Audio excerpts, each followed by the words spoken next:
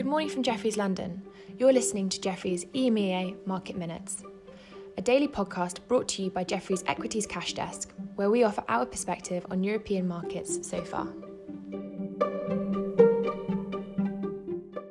It's Tuesday the 1st of September, and here's what we're seeing so far today. Europe is trading up around 20 basis points, so that's very much in line with the move in the S&P futures from Europe's close yesterday. And of course, the UK is playing catch-up this morning, which is slightly dragging the market down. The region's down more than 1%. Also, volumes are up this morning. So for the Stock 600, volumes are up 65% versus the 20-day moving average number. That is, of course, being impacted somewhat by the catch-up move in the UK as well.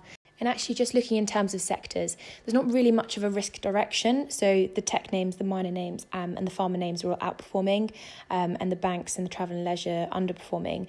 But I think what's really causing a bit of confusion here is the catch-up move in the UK. A lot of the underperformance in the banks is in the UK banks, and that really is just catch-up from the move yesterday. So yesterday, banks closed down around 3% in Europe.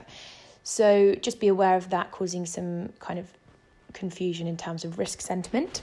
A lot of focus this morning when we came in was on the dollar weakness.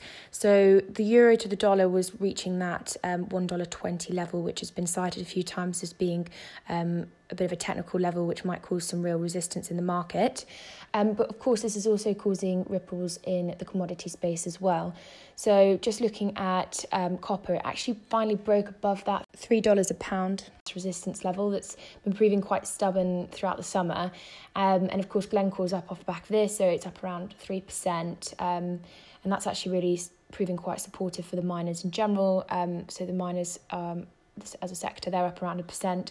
And outperforming this morning. And out this morning was the PMI data for August for the Euro area, Germany, France, Italy, Spain and the UK.